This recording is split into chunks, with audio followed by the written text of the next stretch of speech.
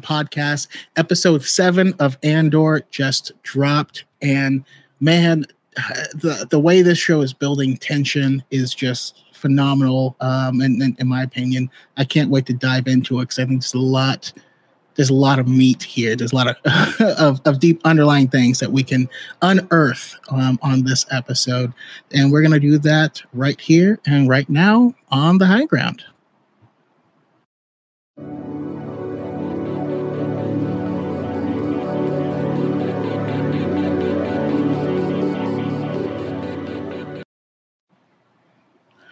Hello and welcome, my beautiful guests, to the High Ground podcast. We are talking Andor episode 7. I have Caleb's joining us for the first time, and we have some returning guests, but I'm very excited because, for one, I haven't heard Beth talk about Andor at all, and I adore her perspectives on everything. And Brian, I've been joining your podcast in the chat for your guys' talks, so I know you're going to have some awesome stuff. But I will start by going around, having everyone introduce yourself. So who are you? Where can we find your awesome content? And today's question is, this weekend, you're going to go out and get drunk, party, have fun, let off steam. You can invite anyone in the Star Wars universe to come out with you. Who are you bringing and why? All right. Everyone who is hanging out here in the chat, feel free to think about it, answer it on your own. I'm just kind of vamping here to give people a little bit more time to think about it. I think I know what some people might say, but I'll start with Brian. Who are you? Where can we find your content and who are you drinking with? Hello. Thank you for having me. I appreciate it. I'm looking forward to this. My name is Brian. I am from Pink Milk Podcast, where we talk Star Wars queerly. I have a podcast with my husband and then a late night live stream with some other super Star Wars fans. And, I'm going to get drunk with Yoda because I feel we're going to start the evening on a slight buzz and have some like deep conversation, and then stuff's just going to get wild and he's going to be like rowdy, and it's going to be a good time. I'm going to hit every level. I'm sure he's going to spread share a lot of tea on the Star Wars universe. That is a fantastic answer. I will say though, I have a good buddy who is he's Italian. We go out and drink together. His tolerance is so much higher than mine that I feel like I'm his pet. If we go, like he's tricked me into going shot for shot before. It didn't end up well for me. I feel like that might happen because Yoda's very small, but I love it. I love it. I have seen you at a bar now in real life, and I think you could drink me under the table as well. So if you get a little bit in me, I stop being as introverted. So it's not drunk me, but it is still me. So, me singing, No Diggity on stage, sober, that's just Chaco.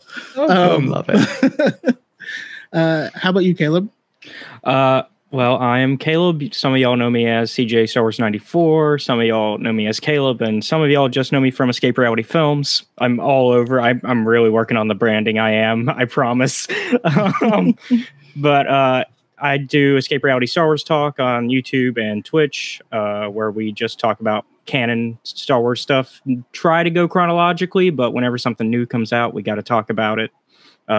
We've almost wrapped up High Republic Phase 1 stuff, but we're obviously with Phase 2 stuff coming out, we're talking about that as well. Nice. As for who I would go drinking with, I'm going to pull from High Republic, actually. That's a good suggestion, Pep. As I'm going to pull Elzar Man with me to go drinking because he's definitely somebody to party with. I feel like though he's the kind that where it's going to end up like The Hangover, where we just don't remember what happened the previous night, and we just had a wild, crazy night, and so we're just tracking down what happened. And of course, Avar's there to scold us for drinking too much.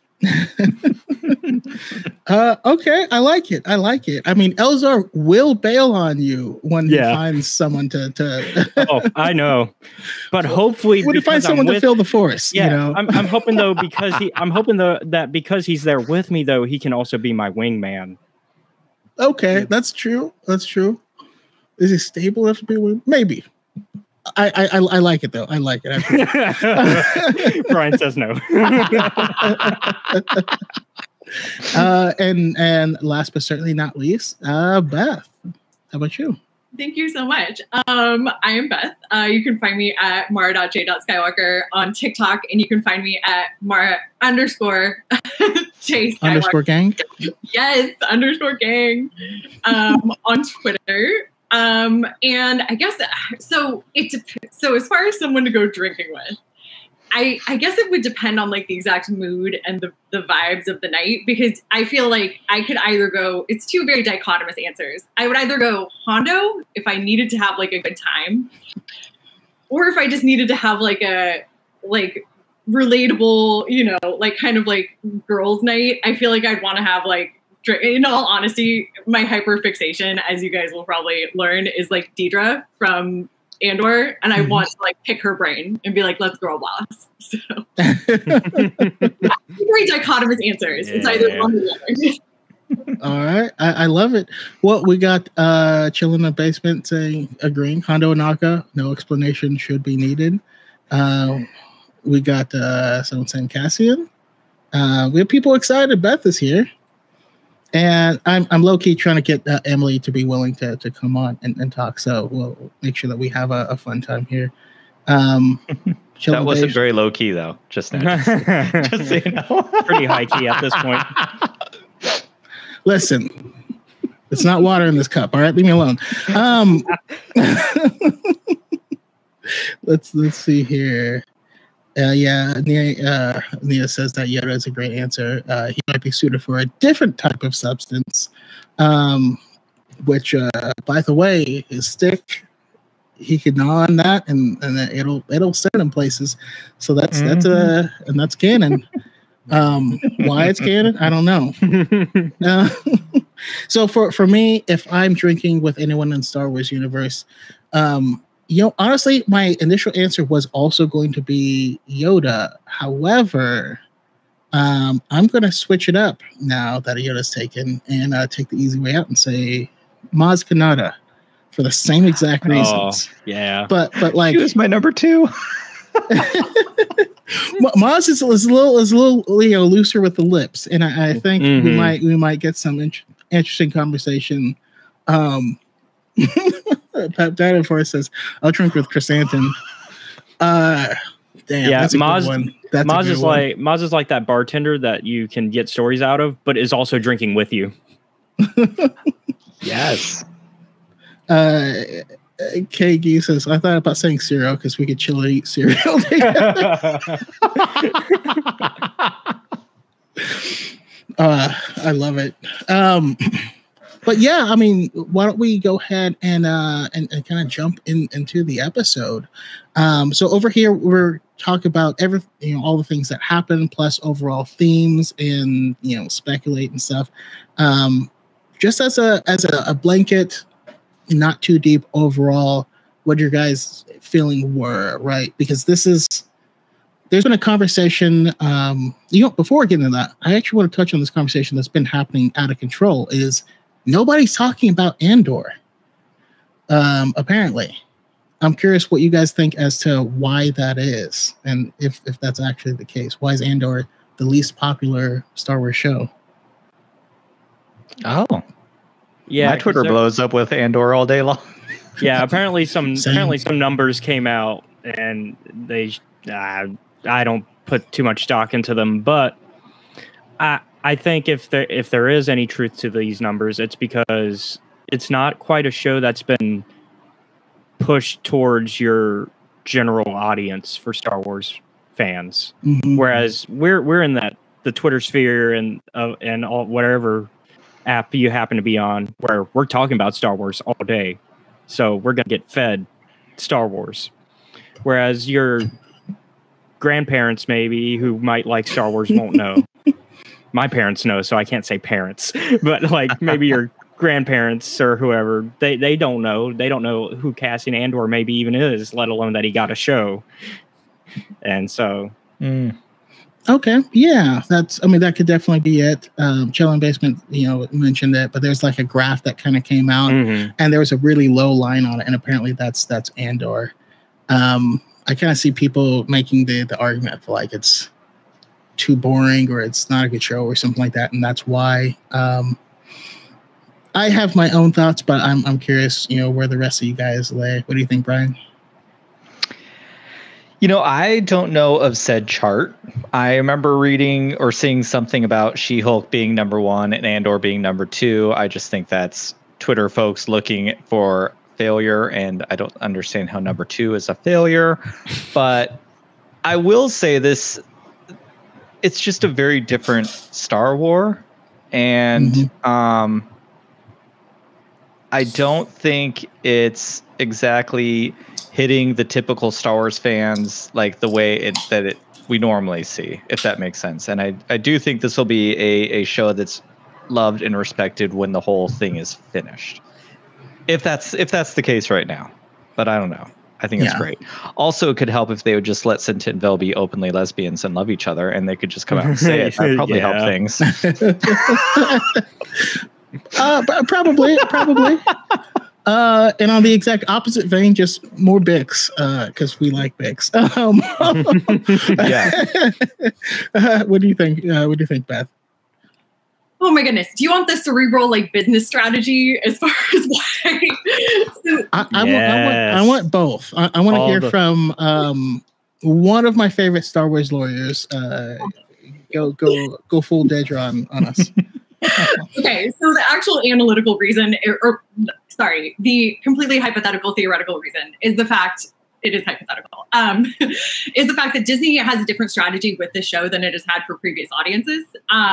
Right now, it's actually being viewed, or it should be viewed, as like an entry point into Star Wars, but not yet, exactly. Because a lot of people, as you know, probably want to wait for like the whole series to come out in order to binge it. But because it's really accessible as far as a good storyline that is very human, and it doesn't have a lot of like the lore as far as, like Jedi and midichlorians or things that could potentially put people off. They're actually utilizing it to kind of draw their subscriber numbers throughout the rest of Q1, because their fiscal year starts at the end of September. So that's kind of their strategy with it. It's a different Star Wars, but they are trying to make this more of like a slow burn, if you will. On like an emotional level, I think it's because it's so good and it's so different, and it's like personally, I was really excited for it, but I did not believe I would become as obsessed with it as I have, just because there isn't a lot to critique. Like there isn't, and I feel like the fandom, as far as like talking and critiquing, tends to be a lot around the characters that we know, or like just kind of like the headcanon-y things that people have that come out in discussion, but there isn't any of that. And so it's so refreshing and so amazing. That's awesome. Well, I love the insight. I'm very, very happy that you're finally allowed to talk about the show. But I'm in full agreement. Full agreement. It's a different strategy. It's not reliant on glub shittos, although I think this is creating a lot of them. There's in this episode, there's a weird dude with a long mouth. You just like, it flops into the screen for like a full minute, and I love that character so much now. So I think this is doing a great job inventing those characters, but no, it's not reliant on them. It's not something that you can make 1,000 videos saying, this is related to this, or this is where this character is coming from. It's I think part of it. So the graph that we're mentioning measures conversation. It's actually not measuring viewing numbers. It's factoring viewing numbers, but also conversation. The other big thing is this show is too good for people to be dickheads, because you can just be like, I'm sorry, that's wrong. It's even a lot of those people are like, I'm just not going to talk about this show. And you're like, Thank you.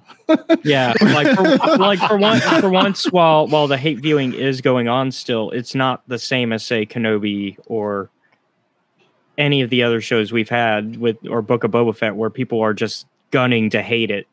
They're kind of backing off because, like you said, there's not like you can dislike it, but there's not a lot to just be steaming mad about on the same level. Yeah, exactly. And we also have to factor. There's a lot of things happening at the same time. House of Dragons dropping at the same time. We had the Rings of Power that was at the same time. She-Hulk was at the same time, and so there's something to be said about competition. But no, overall, I feel like we've covered it. And yes, Emily, the show is giving us Emily. So many of Emily's tweets made me so happy about Vetch.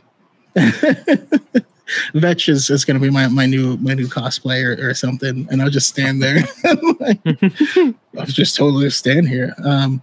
But yeah, jumping into the episode, and I'll kind of just leave it open for the beginning part. What jumped out at you guys? How did you feel about this episode? Especially coming off such a momentous end to like a 3-episode arc, and we get this, which is somewhat separate. How did this leave you feeling? You know, I can't believe I thought this episode was even more intense than the last one.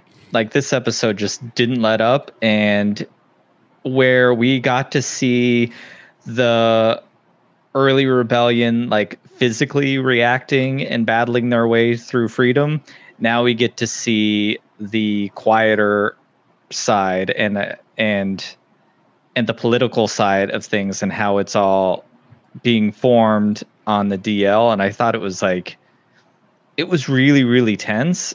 And I loved that we got to switch the relationship between Luthen and Mon Mothma. Like, there was some like iffiness there maybe, but like I'm like, ooh, these people don't actually like each other. And I love that they don't even trust each other. They're on such the fringe, and they're both wading in waters that they know are shark filled, that they're like, who's gonna cut first and start bringing the sharks in.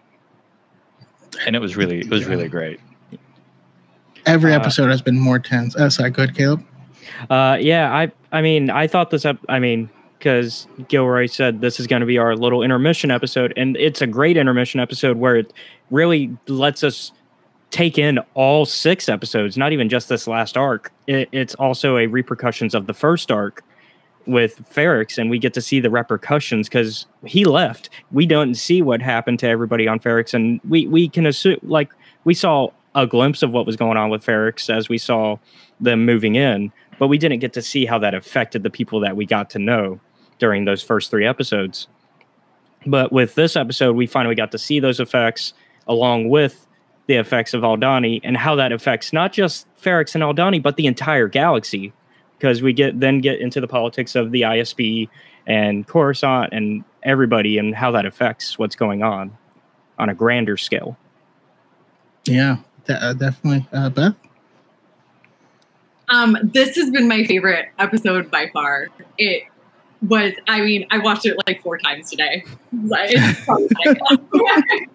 It is an ideological parallel. And it is, you get to actually see the transfer of ideology and how each side, if you will, interprets it differently. And you also get to see how each person interprets it differently. And the parallel is absolutely fantastic, especially with what you said about the lack of trust, because you do see that both on the Rebels and obviously with the Imperials as well. And it's absolutely fascinating to see the parallels between the characters, and it's characters that you wouldn't naturally expect. So I found it absolutely wonderful. And also the music. Like the end, especially with the space Florida, as yes. I call it. The music was incredible this episode. It blew me away. Absolutely. You know, we were talking last night, and it felt like somewhere like on the beach in Europe. But then you saying space Florida and Cassian getting arrested because he matched the description, it fits. It fits a lot better. Yeah. I have some personal experience with that, but one of the craziest things though is like in this episode, it's easy to forget that this episode is us on the ground floor with everyone. It's so easy to come in here with all these assumptions because we know how things end up. But, we saw the ISB gain power. To me, the ISB has always been this like super secret police that like is unchecked and just badass. And I didn't realize that that's not what this was until this moment, until this episode. This is what gave them that right. And that was just, I don't know, that's wild. So I guess starting with the ISB stuff, and Detra's storyline, what jumps out at us, and I'm just gonna preemptively start with Beth.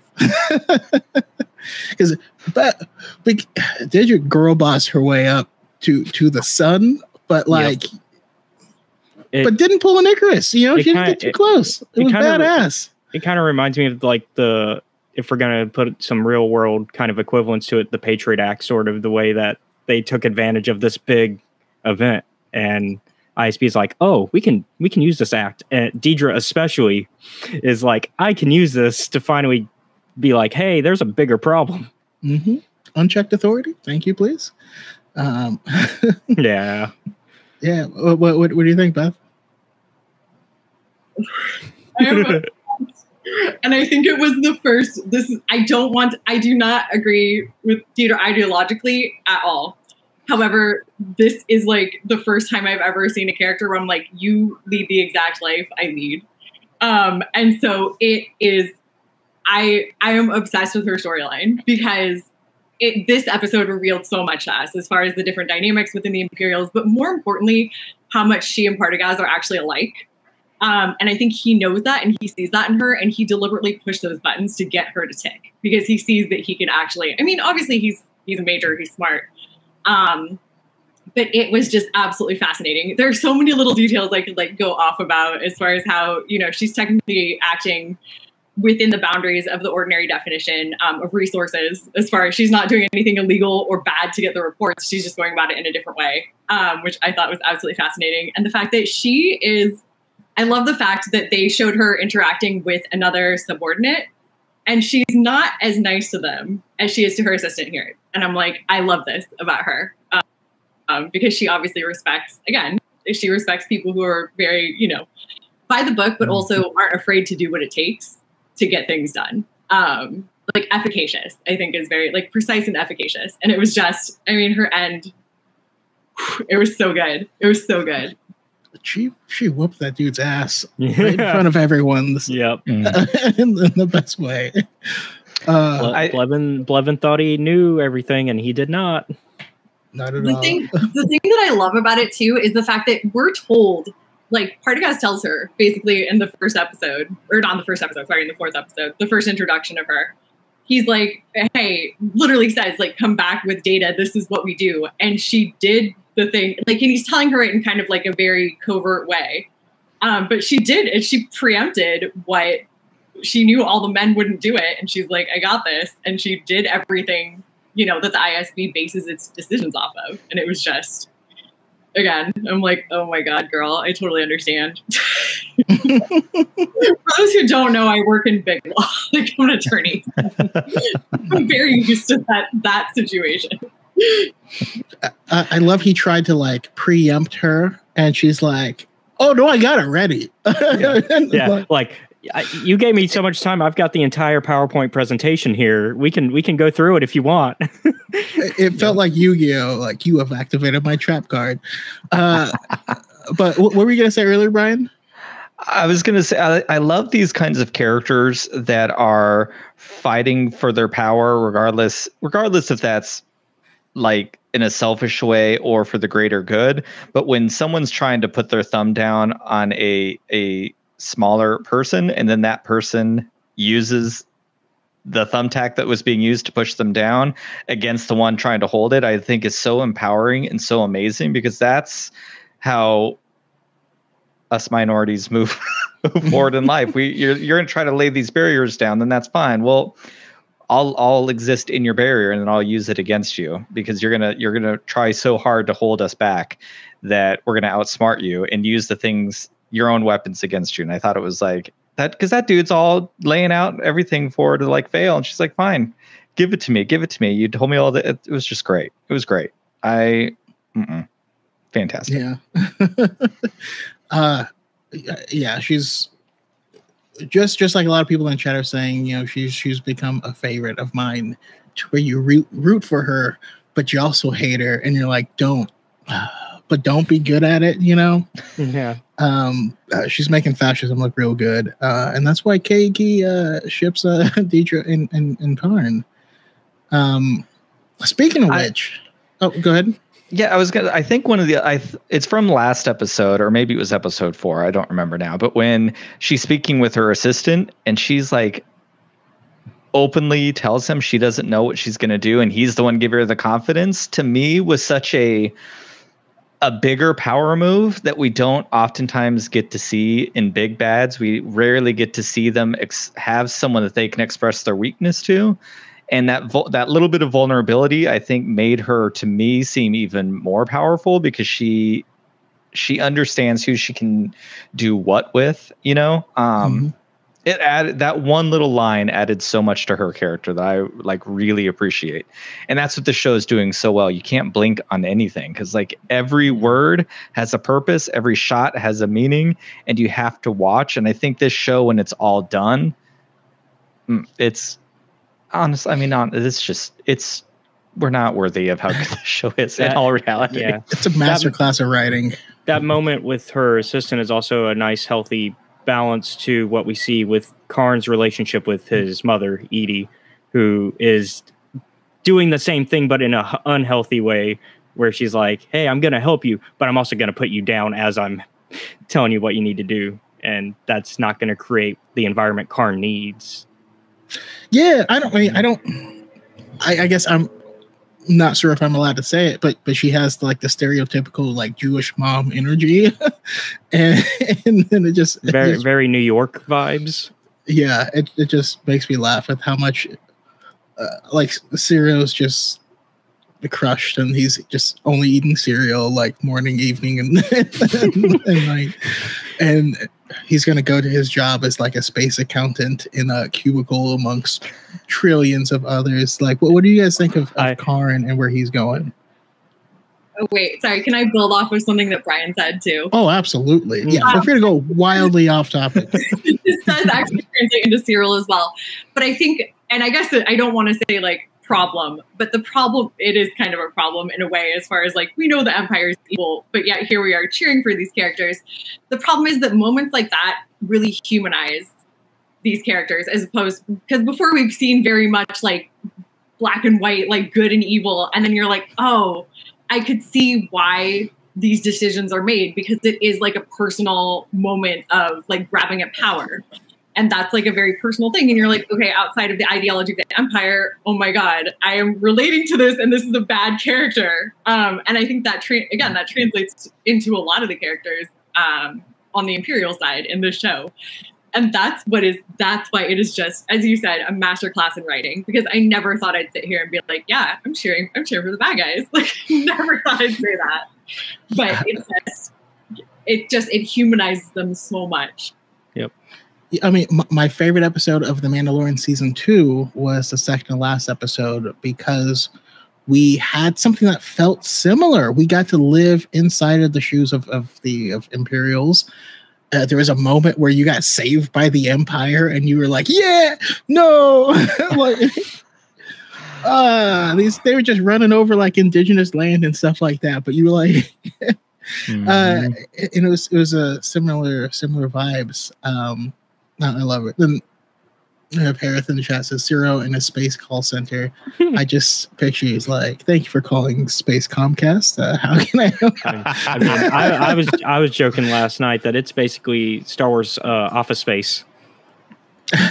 Yeah, I need that show. Hopefully what we get to next. But yeah, I'm excited though, because now that Daedra is in charge of that sector, first thing she's gonna do is find someone who had boots on the ground in that moment. She's gonna Cyril, and I can't wait for that. Yep. Like a vampire said, that's her with Thrawn. I can't wait for her and Bix. That mashup, that confrontation, it's gonna be so good. Yeah. But right after this, we get a couple things, right? But this is the main Mon Mothma storyline that we get. Mm-hmm. It starts with her, going into the shop and talking with Luthen, and then we also have her going to the party, which looked awful, and we get the most tense scene where she's trying to recruit people for a rebellion at a party in front of other people, which is like had me like gripping my table of like, please don't let anyone overhear. And her husband's, I don't know, hitting on women. It was weird. But what do you think of Mon Mothma's storyline? Also, the drip is immaculate as always. But. For real. Yeah. How you guys feel about Mon Mothma? Caleb? I'm loving it. I love seeing the kind of, because it's not really a power struggle, but it is between her and Luthen. Because Luthen wants to take the rebellion a certain way that Mon obviously doesn't, because we know that Mon is a pacifist. I think that's a key part that people tend to forget when we're talking about Mon Mothma being in charge of the rebellion. And so the way she wants to do things versus how things went down with, say, in the last arc, not exactly fitting the plan. And that's especially fitting when Luthen's also trying to get out of under her thumb with the financials, which is something that they brought up in the previous episode where he was like, hey, how's that money coming along? And at the time, he wasn't sure that they would get it because she was talking to somebody that was an outsider. And yeah, I think Luthen leans also heavily more towards the partisan movement than the rebellion that Mon ends up being in charge of, which is also something that we can kind of see where they're butting heads at. And it also kind of reasons why it's believable that Luthen might have been the one to order the hit on Cassian, but he also might not have, because we don't know if that his assistant was moving without his orders. And as far as Mon herself through this, I'm loving it. I love seeing the party and seeing more of the family dynamic. Hate her husband, hate Perrin. And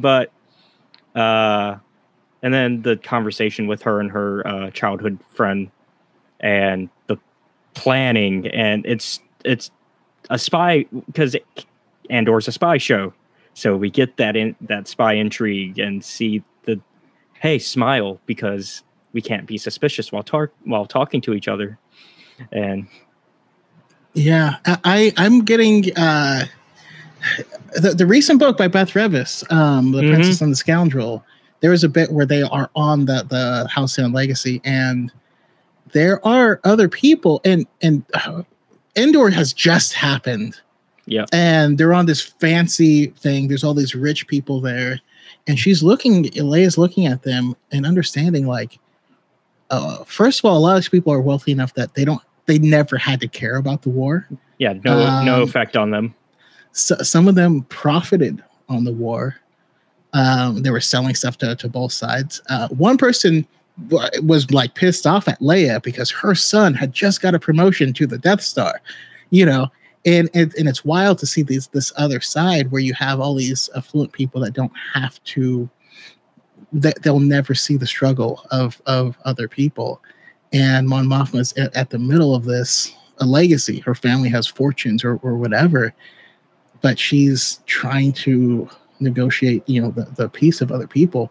But on the other hand, you have Luthen, who set things into motion, knowing that these were going to have negative consequences on everyone in the galaxy. Yeah, because we hear he's listening to the radio, and the Aldini are getting like, they arrested pretty much everybody that was there. They just went, all right, you may not have been involved, but we don't know that. Yeah. So but he also knows that there needs, if he can get them, that the ISB start by saying the only question is how tight we need to squeeze our fist.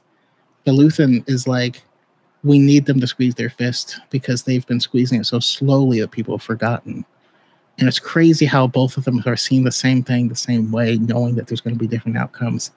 And I loved that little section of it. It was beautiful. What do you think, Brian? Yeah, I think I love what you just said about Luthens.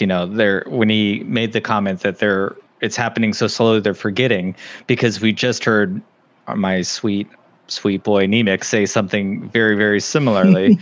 But his response to those things is more along Mon Mothma's logical thinking, and I love that this show really is giving us like two completely different ways of handling similar responses. And I find we don't always get a lot of that in Star Wars. Star Wars leaves a lot for subtext.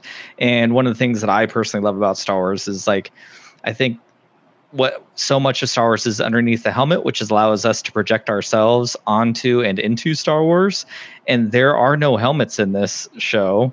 So some of that kind of subtlety is missing from what I love about Star Wars, and it's getting this new complexity that is not just subtext. It's like right there on the surface, and I think it's really, really fascinating.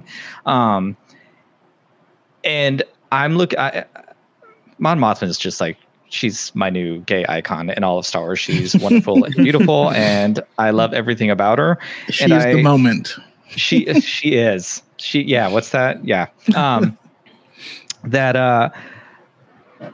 Caleb just mentioned that she's a pacifist. We know that. Like, I mean, who's not here living for her railing against Saw in Rebels? That was like so epic. But we know, like, at some point she has to start to let some of that go in order to like be the leader of the rebellion that she becomes. We don't lose it because we get her amazing line of many Bothans died. Like there's still that sympathy there. But she's still in a little bit of that privilege of she doesn't have to care about this, and her family doesn't want to care about it. And we get that amazing line between Marva and Cassian. And as a parent, like, I already love Marva because that is my story, and I love her. But like when she loves her son, doesn't like where he's going, and she wants to be with him to protect him, but understands she has to stay to be a part of something bigger, and she doesn't want to hold her own child to that, I think it's a wonderful juxtaposition of what's going on with Mon Mothma. And her family doesn't accept that, but Cassian accepted that in her. And I'm curious, she's going to take some licks here soon. I think she's going to have some sort of, that vulnerability, that threat of how much she's going to have to lose. I think it's going to have to be a real thing for her coming up, which is not going to be fun to watch, but it's not going to be fun to watch. But I can't wait, because this is showing that it's doing good and competent writing and not relying on just fridging people to get motivations. Mm-hmm. My first thought is, they're going to kill her daughter so that they can have more story. But I've had this thought in a lot of different things. And while that is possible, they've been avoiding some of those really tired tropes, And so hopefully because it feels like if that was the road they were going down, we would have a little bit more hints by now of something like that happening. But it doesn't seem like it's the path they want. Yeah. And also, Brian, you kind of alluded to it, and you said it, the evolution of Star Wars villains from a masked, barely human, seemingly only evil for the sake of being able to summon you could be if things had been a little different, is frightening. And it's a cause for self-reflection, because you can see, I mean, just like the parallel between Andor himself and Mon Mothma and their families, he was willing to do whatever it took physically, but is not willing to stand up for the cause. And his mom wants to stand up for the cause, even though she's not able to fight physically. Yep. Mon Mothma can't stand up physically because of the people around her, and her family won't do it because they don't care. And it's just like there's all these things juggling.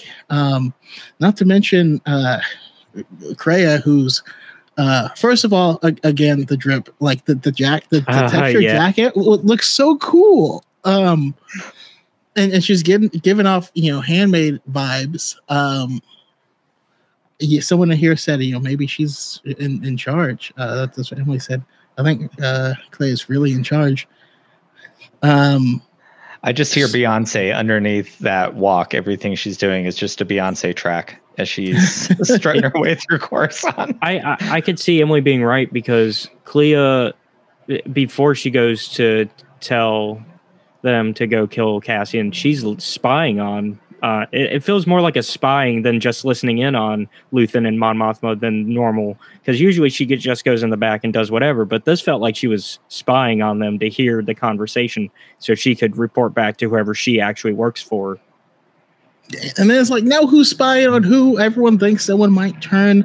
I didn't hear Luthen say that to Clea. Is that what she was supposed to say, that they're trying to do a hit on Andor? That came from Saw. That came from Saw. That's who that order came from. Yeah, because Luthen does say in the meeting with Mon that he is a liability and that he doesn't know what he's going to do next. But that's all he really says. He doesn't say we got to take him out because of that. Yeah, but at least not in the scene we see. At least not in that scene. Beth, what's your take on all this? I loved, again, that's one of the little moments that gives us so much more information than we realize, because Luthen calls it a revolution. Mon Mothma wants a rebellion. Those are two very different things ideologically, and that's where these kind of parallels come in. Luthen wants to strike down, or wants the Empire to strike back, if you will, extremely hard. He wants that as far as something that can be an impetus not only for the rebels, but again to kind of rally the people as well, if you will. But that's also what Deirdre wants. So it's these parallels are absolutely fascinating, because it is drawing, again, characters that you normally wouldn't think kind of to one another.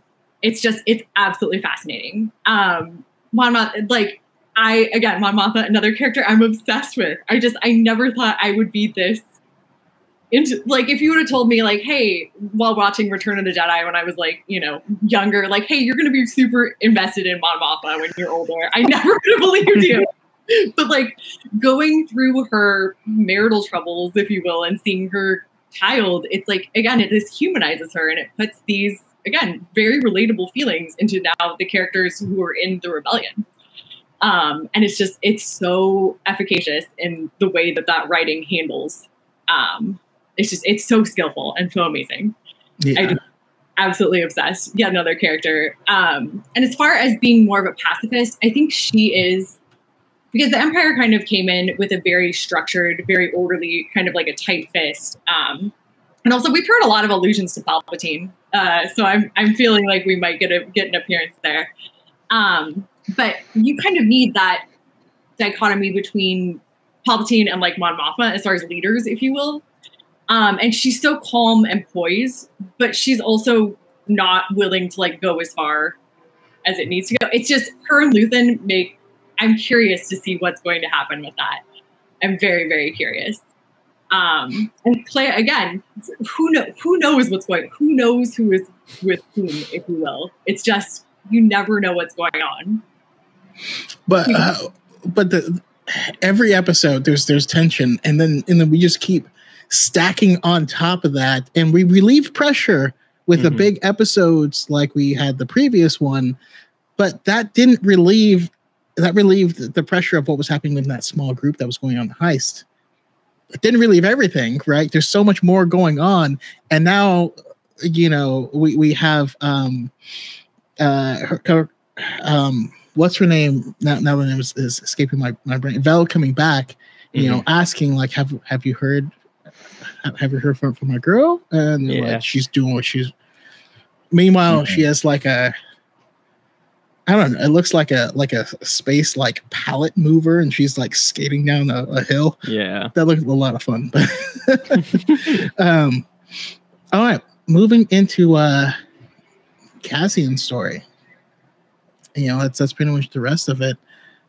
This one hit pretty damn hard, because well, before I even say this, I actually do want to stop and say how much I appreciate how far we've come in the world of Star Wars after having amazing characters like how Mon Mothma is being developed in here, and how a lot of the other women characters, because in the original trilogy there was 3 women in space. Yep. 3. Aunt Beru, Leia, and Mon Mothma. That's it. Yeah. Like you don't even see them, which is crazy. And yeah, we've come a long way. But moving in the Cassian's story, I've had a few times in my life where I have matched the description. I've been pulled out of my car. I've been at gunpoint. I've been, I've actually never been pulled over from behind. I've always had cops who I'm stopped at a stoplight or something like that, and they drive past me this direction, look at me, and then pull me over. It's not ever I'm speeding or anything like that. But lo and behold, it turns out I've actually lived in a bunch of areas that were like hotbeds for for white supremacy, like in Huntington Beach, and where I lived up in Oregon. I visit friends in Oregon City, which is like the nest of like the Proud Boys and stuff like that. And it's crazy because as wild as the end of the episode seems, that's exactly what happens. It is exactly like that.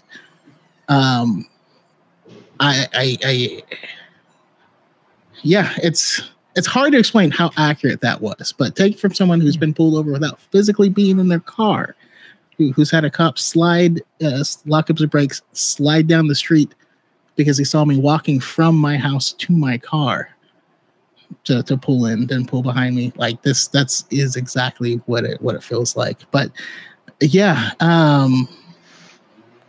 prior to that, we get the conversation between him and his mom. We get him talking to Bix. I love Bix. I had to say that quietly because my wife just got home. Don't tell her. It's like kind of bittersweet homecoming. Yeah. How do you guys feel about his storyline and where might it be going? Because it ended in a weird spot. Any thought, Caleb? I've gone first a bunch. I'll let. All right, Brian, how you feeling about it? I mean, I've never personally been I've never been really connected to Andor before, like from Rogue One or any of these things personally. But I'm finding a lot of connection with Marva and Cassian and that relationship.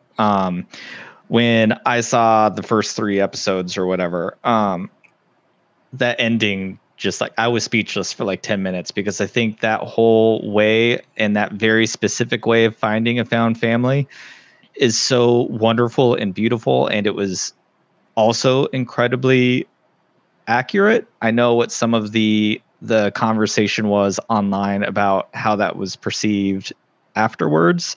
And I can see some of those thoughts, but again, that's just, it speaks to my own experience very, very much. And I think I can see how Cassian gets to where he needs to get in Rogue One, and the parenting that Marva has given him to get him there, and like what an amazing parent is. And Caleb, you brought up Edie before, who is just like, I can't stop thinking of Sid. Yeah, I can't. And I also can't stop thinking of Sid from Bad Batch because I just feel like that's how Sid treats Omega all the time. But I think whereas Edie is constantly pushing her child to be who she wants Cyril to be, Marva is this really wonderful mother who allows her child to be who she is. She's not afraid or unwilling to call him out when he thinks he's wrong, but believes in her son enough to let him go through those things, and she knows he's going to arrive on the same side. And right down to B too. Like, I mean, B is like, it's such a wonderful, loving little family. And, you know, I mean, he crawls out of his little doggy bed and he just is happy to see his big brother. And but I think that relationship between Marva and Cassian, for me personally, is like getting me far more attached to Cassian than I think I ever was before. And it's really beautiful. I mean, it is funny because I'm attached to so many characters, and it's not even the main person. But I'm finding myself really attached to everybody else in this thing, and it's really. But Marva, perfect. The way Marva talked about how after her husband was hung in the square, and having the flashback, and we saw the flashback. She's avoided that part of town. But after seeing what the rebels did, she walked through there and held her head high. Yep. It was such a beautiful moment. Yes. And so powerful. And again, such beautiful writing. And she doesn't know that was Andor that did it. And he's fighting that side of him too, because he could say, hey, that was me. And that's why he's arguing his side, because he doesn't want to do it because he was there and he saw what went down.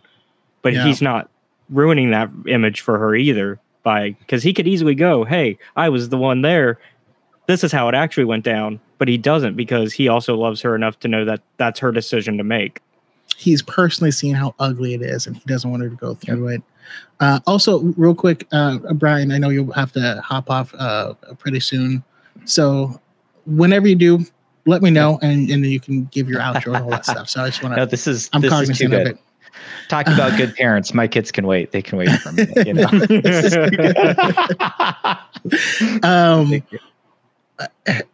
Yeah, and I don't know. Like, just thinking about that moment made me so. When you saw what actually happened to his dad, got it by trying to stand up for other people, and now you understand why Andor got arrested the first time as well. And you see that the stakes in it, and how he knows this is such an uphill battle that he doesn't think it's worth it. Mm-hmm. But you can't live like that. I don't know. How do you feel about Cassian's journey in this, Beth? Oh my! I cried. That was the one. I teared up, and I actually pulled up the exact quote because I wanted to quote it directly. But I won't have peace. I'll be worried about you all the time. That's just love. I feel like that is one of the truest and most poignant lines that has ever appeared, not just in Star Wars, but just across media. That was, if Fiona Shaw is not nominated for any awards, I will be very sad, because he was I mean, again, these are just characters who you don't know as far as like being an established character, like, oh, Anakin / Vader, like, yeah, you're emotionally attached to them because you have like that nostalgia. You don't have any of that with Marva, and you're like, oh my God, how am I, you are so deeply attached to these new characters. And it's just, the humanity is staggering. And I think one of the key elements that is very important with her, and that you do see on like the good side, if you will, is the fact that each decision they make is driven out of some form of love. Whether it's like love for an idea, love for obviously your family, but like obviously there's a duality to that, because as we have seen, those decisions that are made out of love sometimes are not the correct decisions. And it's just, it gives these shades to these characters that you haven't seen in Star Wars.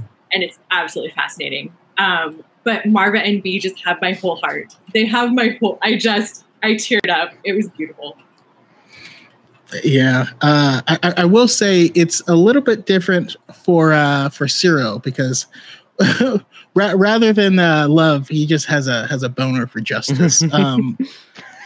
He's like Laris from House of the Dragon, but with but with rules instead. Yeah, it's. I don't know. I could just gush forever on the dialogue and stuff. I mean, it's part of why the writing's good, though, is because, like you were saying, everybody has this is a form of love, and it's really important to see that with Andor and Cyril, because they are foils.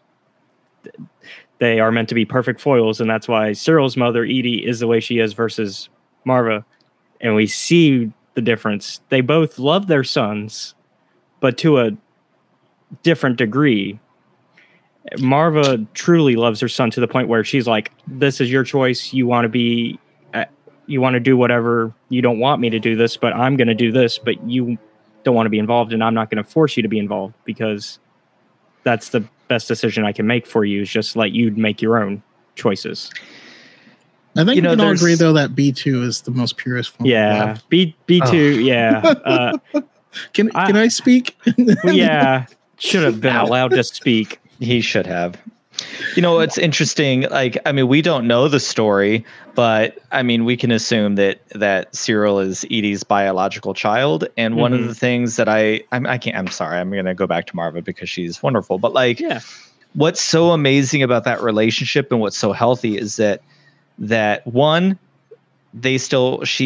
Cassian still refers to as Marva, and that's like, okay. And we don't need to hear mom and somehow think that she's less important in his life. I think that is, really, really an important message. But Cass had an experience before he met her, and he had a whole life before he met her. And I mean, I don't have biological children, but I know when I listen to like my sister-in-law or something speak about their parents, like my children came to me with a life experience and an experience that was different than what I knew. And they in turn like teach you about things that you wouldn't have experienced otherwise. And I think Cass did that a lot for Marva, which is also possible reasons that she's like, no, I can't. You might not understand what you did for me and open my eyes to a world that I didn't know existed, but you did. And now I'm here to fight for this. But that moment is just so incredibly motivating and powerful to me, to like just let that experience and trust her son, not only as a son, but as a person, is just, it's incredible. And she didn't have time to prepare. I mean, I can speak to that too. I had 2 children just like arrive on my doorstep, and I didn't know their names at the time. I didn't know anything, but the minute they come there, you have to love them with your every being, because like you are all they have. And that's what she's giving him. And I think it's being portrayed. I agree. If she doesn't get some sort of recognition for this, like, it's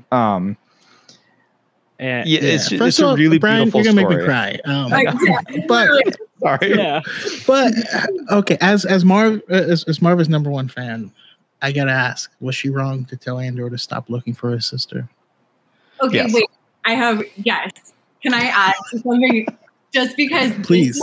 This is sorry. I'm like so more enthusiastic about this show than I thought I could ever be. So obsessed. Again, one of the things I love about Marva's journey is that her relationship with Cassian starts when she is taking away his agency to choose. This is what makes me worried about her future. Her relationship with Cassian seems to come to its like conclusion when she gives him the agency to choose again. It is absolutely, again, beautiful. No, writing. Don't do that. I know, that's what don't put that out there. Sorry, I love her so much. I think the not going after his sister is only wrong in so much as it's still his choice to do so if he wishes, because it's still his family. But I think she's doing it out of love. She's doing it from a good place, because she knows that if he continues looking for his sister, it can only lead to more trouble, because doing the search for his sister is what led to everything that we just went through, because he was looking for his sister, and that's when he got into the fight that wasn't of his doing, but it did get him in that spot. I mean, likely she is gone, as she says, and he's just going to only find heartbreak in that. It's a really difficult spot to be in, to hold space for that in someone else. It's really difficult. It's a hard thing to do. I don't think she's right, though, in telling him not to. I think she could say, I wish you wouldn't, because there's nothing good coming at the end of that, but you got to do what you got to do, dude. You know? I feel like the way she said it was more, it wasn't like don't do this, I don't want you to do it. It's very much more like a suggestion, because I feel like she can see that sadness in him, and just the way she treats him with so much love and tenderness. And again, she's doing everything out of like a very pure form of love, and it's so beautiful. Obviously, she knows he's an adult, but I think she is definitely, maybe it came across like differently how I was reading it, but I was like, you really are trying to like give him the best chance to be happy, because again, he made you so happy, which makes me terrified for your future. Well, the thing that keeps popping up in my head, though, because between that scene where Andor did the thing, he's doing the thing that she admires, that she doesn't think he's capable of. You know, I feel like she's like, I know you're a little soft boy, so go do that, you know. But I'm gonna fight and be like tough and whatever, and doesn't know. And then Cassian talks to Bix, and you know, she confirms what we all gather from context, that they used to be together. But she mentions like, you lie, you make deals, you borrow money, you do all this stuff, and there's so much secrecy attached to Cassian's life. It makes him a good spy, but that robs you of intimacy with people that you're close to, with people that you love, right? This is also Anakin's downfall. He couldn't be open with any single person in his life because he was so compartmentalized. And that's like what ultimately leads to his, you know, falling apart. And I'm curious how you think, you know, do you think Cassian ever gets past this? Is Jin becoming the first person he ever openly hugs? Is that hug the first purely open moment, you know? I think so. With anyone? I personally think so. Well, yeah, I mean, if we're talking romantic, then yes. Yeah. If we're talking just openness in general, then yes, Marva. See, I don't get any romantic vibes between Jin and Cassian. I really don't. Maybe I'm blind to it. I think that was just two people who finally saw each other for the first time, because I think they both understood each other, because they were both children with trauma and understood that trauma is what's blocking Cassian from doing things. You know, Anakin was different. It was an outside source. It was a religion blocking him from being able to be who he wanted to be. It was an outside source. It was a religion blocking him from mourning the trauma of the loss of his mother. They stripped all those things away from him. And that, I think, is what led him to his downfall. But Cassian has this support network, even in Bix. I mean, like, you know, there's a deep bond there that is beyond like a romantic thing. Like, I mean, we were talking right before this whole thing started. I've been married for 15 years now, like a big chunk of my life. And it's like, you become one with a person in a way that like is beyond the romantic part, if that makes sense. I mean, that's still there, but it's just like you become one beautiful thing together. And I think that's what Jin and Cassian end up getting at the very end. Is just, I think they, for the first time, met someone else in a galaxy of lots of different things. And there were two people who saw each other for the first time and understood. And then for the first time really realized they've been fighting for the good fight the whole time, but maybe didn't know it. And now they did. And I hope the show, you know, the show is so brilliantly writing. I don't want to say I hope we don't get to, but I also hope that he doesn't have anything, and it makes that moment in Rogue One like that much more powerful, because if he leaves and we only ever see this dude leave every time and he's going to come back at the end of that movie, it's going to be so good. Yeah, I like that. Do you think Andor is ever going to get to the grocery store to get what he needs? He's got 200,000 credits. Yeah. He can shop at Whole Foods. Well, does he now? That's true. We don't know the exact time jump with that. Well, I also am saying, like, I'm referencing more of the fact of he doesn't have that money anymore. That money's in a random hotel room. Yeah. I mean, that's true. That's true. But yeah, I mean, so he left.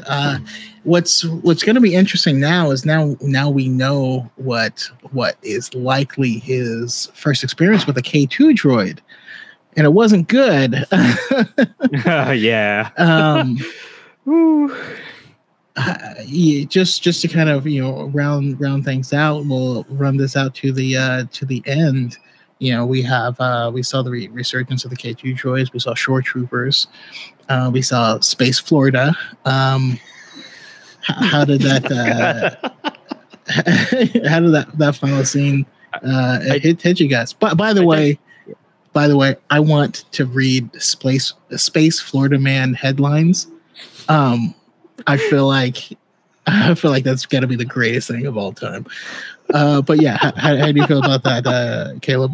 I think well, first off, the first thing we get is him having just basically, obviously, slept with somebody else.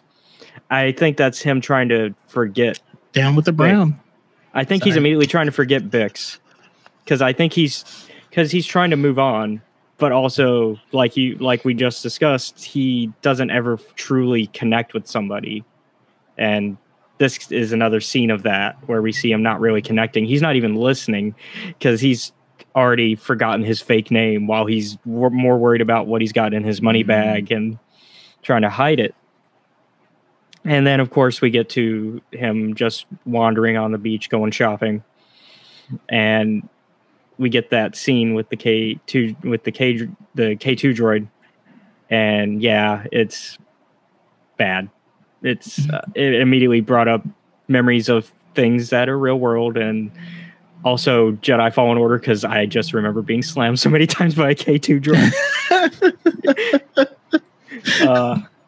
But yeah, it's just you see what the Empire has become, even outside of the Rebellion. And even on just random worlds, even more. Like, this is supposed to just be a vacation world.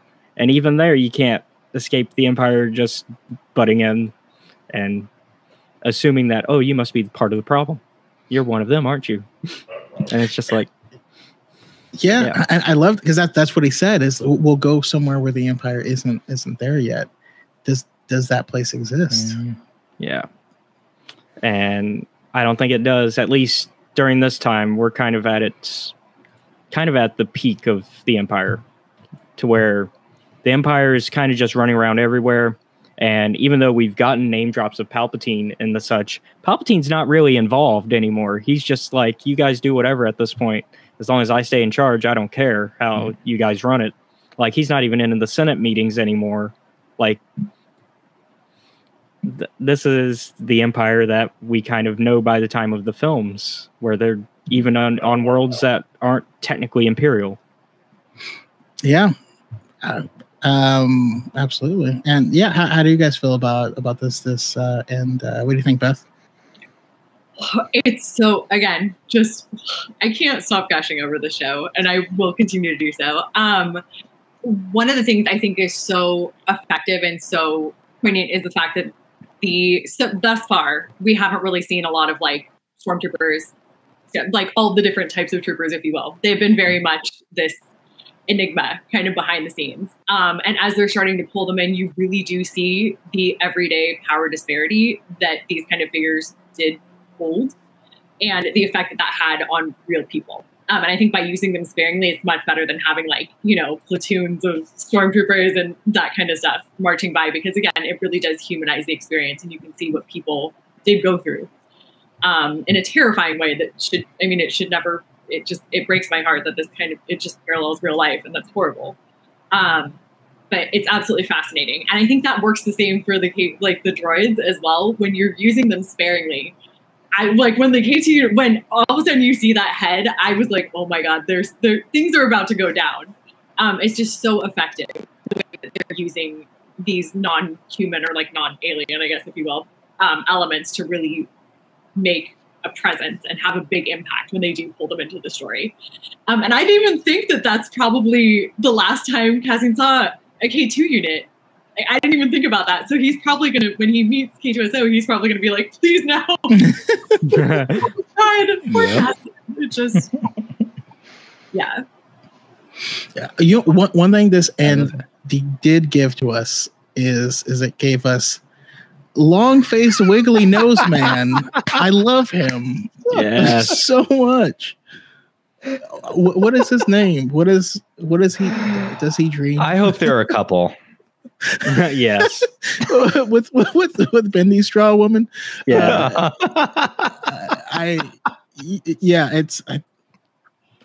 It's just beautiful. I love them.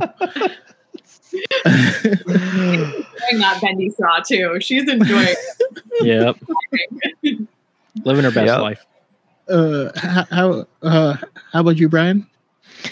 I think for me, the part that I walked away with most in this ending, and this show is making me want to rewatch The Bad Batch so bad, because one of the things that I loved the most about Bad Batch was in the background, all the cheering for the Empire coming in, people trading in their Republic credits. And it was just very much the physical embodiment of Padme's great line of liberty dying with thunderous applause. And everyone was very excited and hopeful. And we still liked Yularen back then, to bring it back to the beginning of this. And like to see how people were cheering these people on was really interesting. And now to see how people are just quiet because there isn't people rebelling yet, because they understood they did this. This was the choice that they all made. And now they're living in this like, oh, this is what's going on. And now they're just handing out 6-year sentences left and right. And like, and she couldn't even bother. She's got to peel her pistachios and she just doesn't even care. Like, that's how little the Palpatine cared about them. He went on this big thing about this is for you and all that. And now they're living in the choices that they made.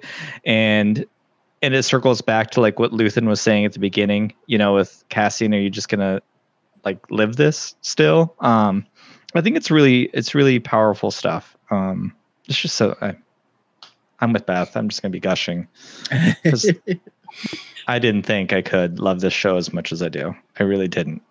This was my least anticipated project by a long shot. And so now, looking at you, Acolyte, you're gonna have some big shoes to fill. Yeah. but that's okay. That's okay. We'll judge you on the merits of your own show, right? So I guess the final question is, and by the way, I have Half Muffin here with his Florida man titles: Trandoshan Mayor whacked out on bath salts, found wandering naked. Tracks. Wait, can somebody make a video to like Stitch on? You can do your own Space Florida Man headlines. Maybe I will do it like a newscast, because we now have seen a newscast officially in Star Wars on live action. That was a first. All right, so here's what we're gonna do. To kind of wrap up, I'm gonna ask, because Andor is getting arrested and he's gonna be in prison for 6 years. Where are we going? What? That breaks canon. You can't have him in 6 years. No. Obviously, it doesn't. If the glove doesn't fit, then never mind. But what do you think we're gonna? If you have any closing thoughts on this episode, anything that we missed that you want to highlight, where do you think we're going to go from here? Because Cassian has just been arrested for a long time, and I don't know how he's going to get out of it. I don't know who knows he's there. He's under an assumed identity. Although they did find Liana Halleck, which I still laugh because they bust in there and they yell, Liana Halleck! And I didn't know it was a name. And I was just like, what is he saying? And so I yell that every now and then to my wife. I'm just like, Liana Halleck! And she's just like, shut up. But I think it's funny. And that's what marriage is about. Anyways. So any closing thoughts? Where do you think we're going to go? And if you guys and everyone else who's left in the chat can think of your own Florida Man headline, it might be tough. You can feel free to get creative. But I would love to hear that. And then you can finally wrap it up with where we can find you guys and your amazing content. All right. So give me a little brief moment so you can think of some creative ones. But I am going to go to Caleb first. Okay.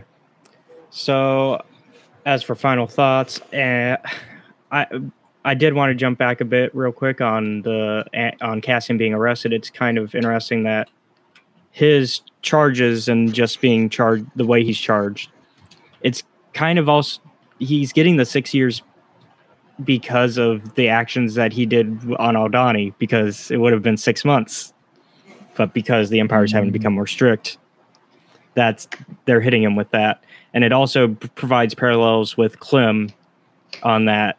He was just there. He just happened to be in the wrong place, and the Empire, in the case of Clem, it was the Republic, but they got punished for just being at the wrong place, and in the case of Clem, trying to do the right thing for both sides, because Clem was trying to prevent something worse, but unfortunately, the Republic didn't see it that way. As for the future, my future predictions, I'm expecting a breakout episode, but I'm also expecting us to maybe invest some time on his previous times of being in prison, because we know he's been in prison before. This isn't his first time going inside.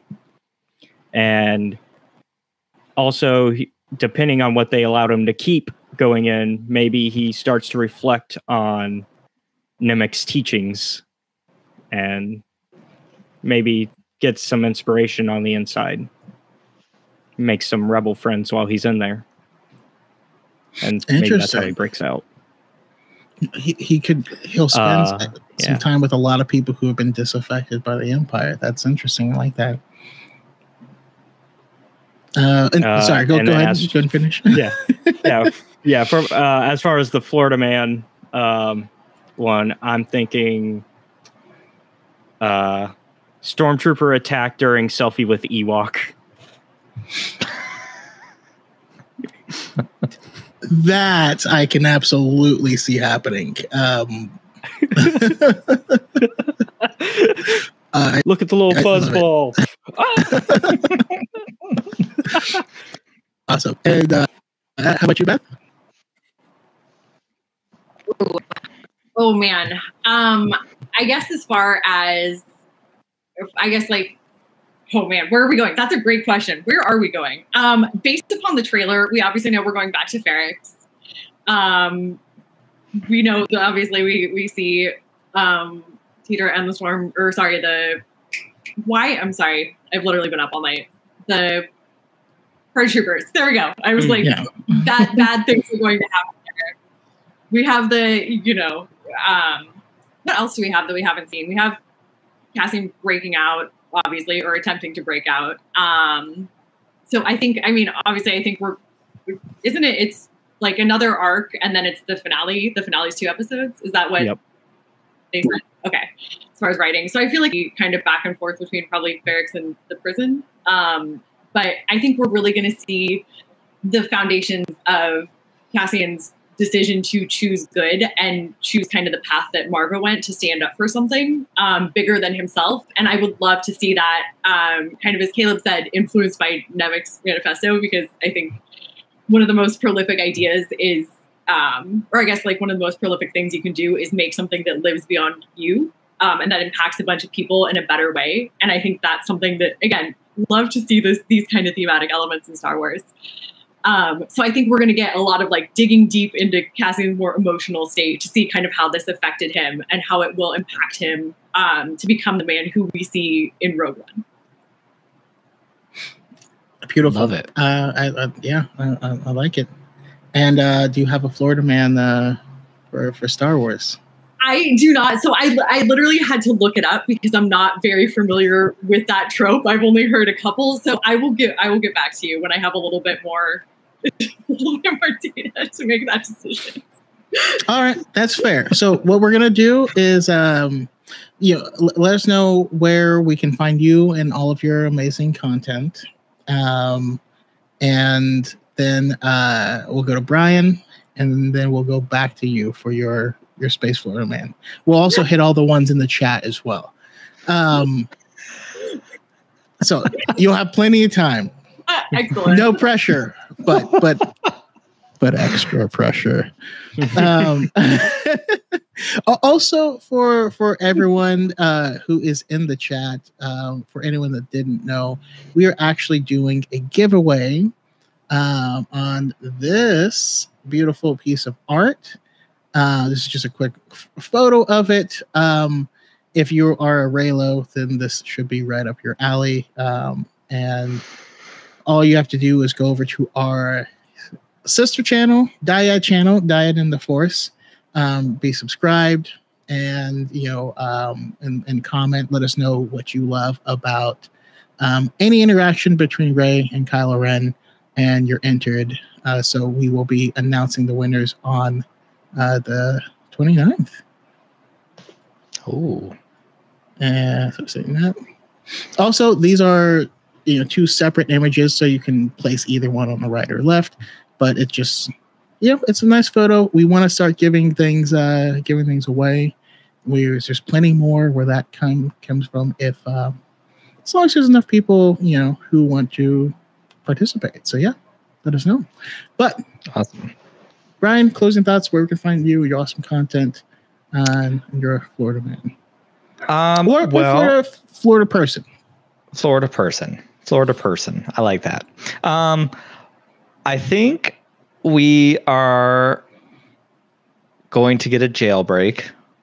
I think, and it'll also go into my headline. I have no idea what this Florida person is, so I'm just going to make up a headline, but I'm with you, Beth. I have absolutely no idea what anyone's referencing, so it may make no sense, but it's going to make me giggle, so that's fine.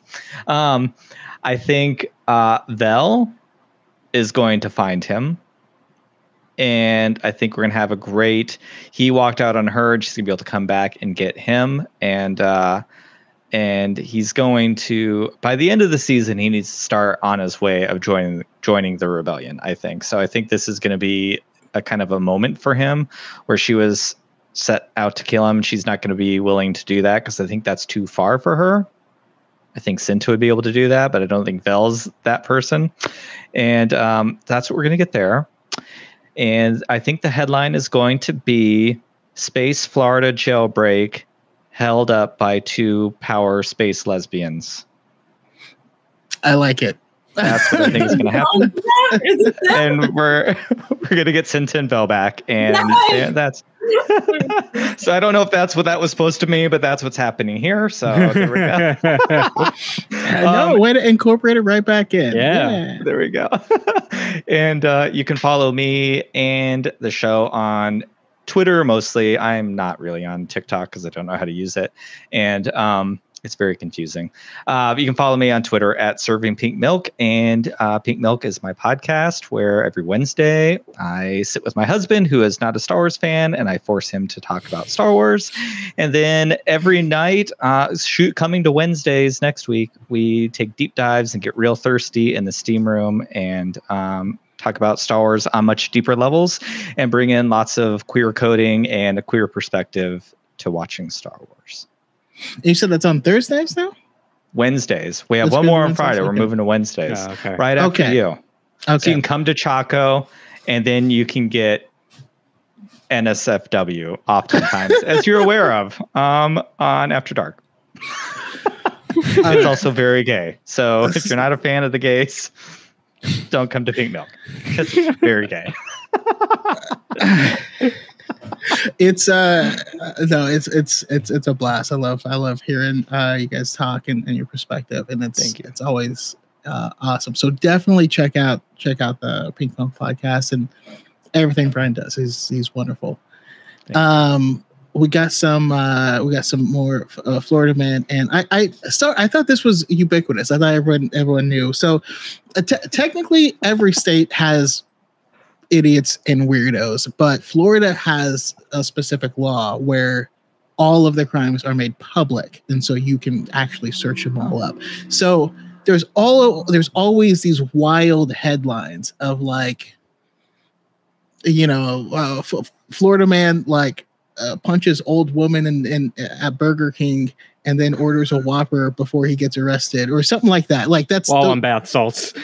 Yeah, that's always a thing. So,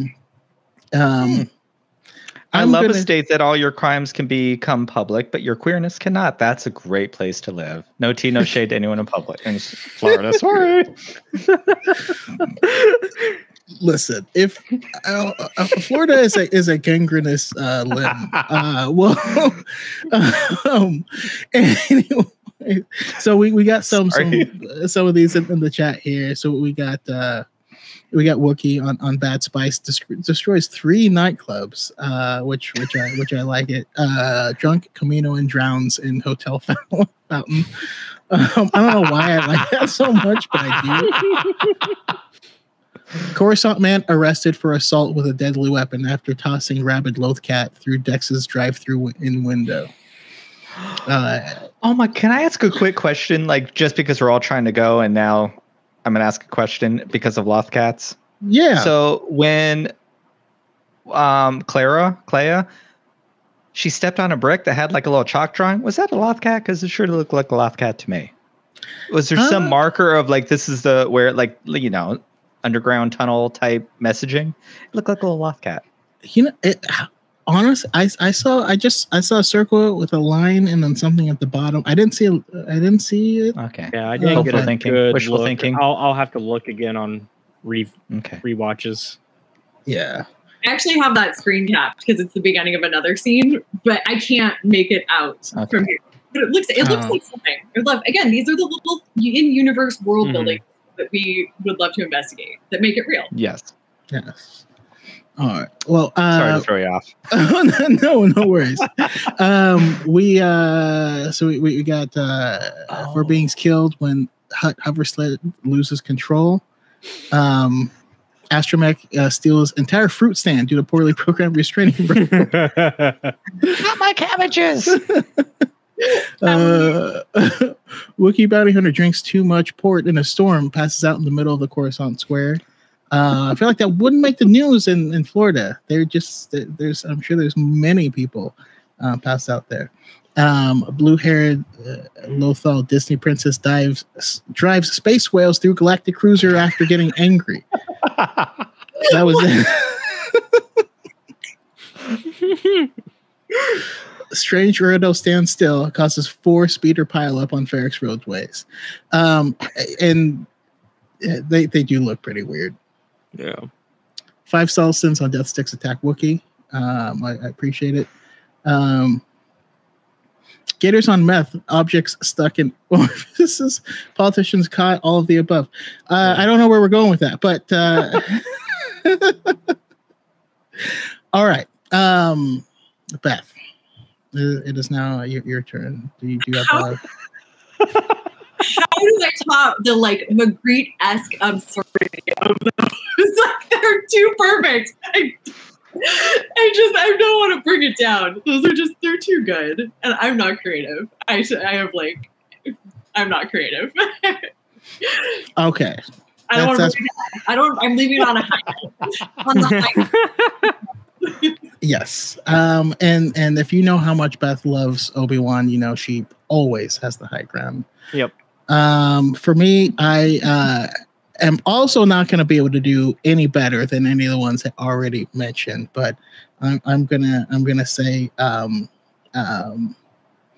Trandoshan steals speeder, realizes that there's eggs in the speeder, drops them off safely, steals speeder, but crashes into an orphanage. Like he has a heart, but then he sucks. Does that negate the karma? It feels kind of. Yeah, absolutely. All right, that will do it. Thank you guys so much for coming on and talking Andor. This episode was awesome, and diving deep was a transcendent pleasure. Thank you so much. Thank you everyone in the chat, chilling in the basement, Died in the Forest, Half Moth, Buck O'Brien, Jedi Connor, Potterwan's podcast, Vince Skywalker, Emily Anderson. There's so many awesome people. Also follow everyone who is here definitely check out Pink Milk. Also, check out the Escape Reality Films.